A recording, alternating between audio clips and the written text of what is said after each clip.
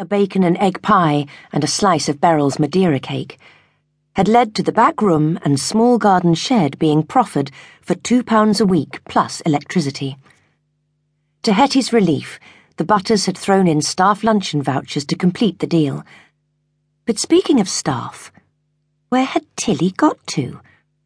A pint of milk shouldn't be too hard to trace on a busy high street, and in spite of her arthritis and vertically challenged tail, Tilly had proved to be an able assistant.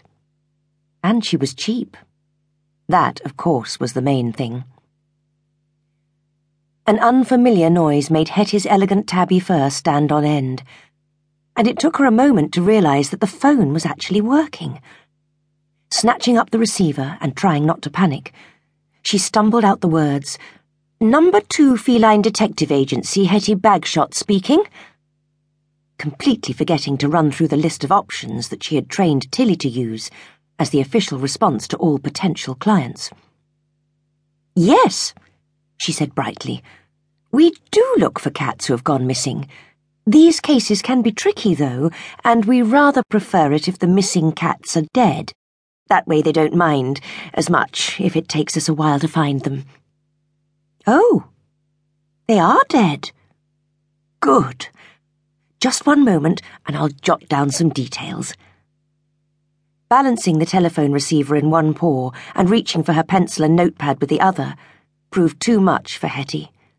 She, the pencil, the notepad, and, eventually, the phone all slid across the desk onto the floor with a resounding crash.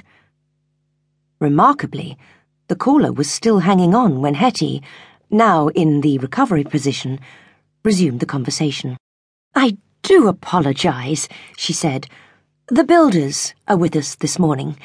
We're refitting our offices to accommodate more staff due to the recent demand on our services.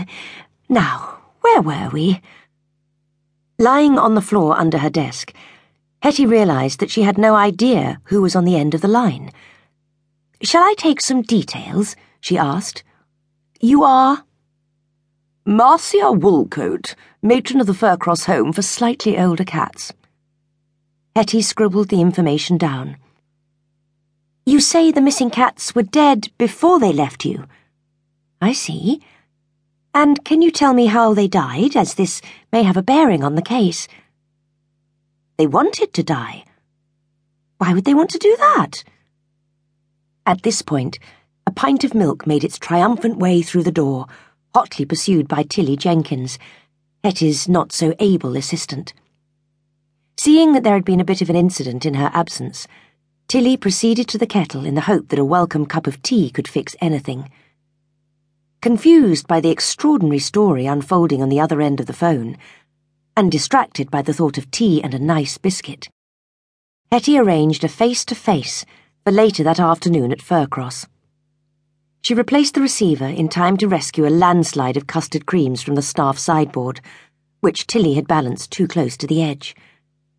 In fact, it was always thus with Tilly, and too close to the edge was fast becoming the mission statement for the number 2 Feline Detective Agency.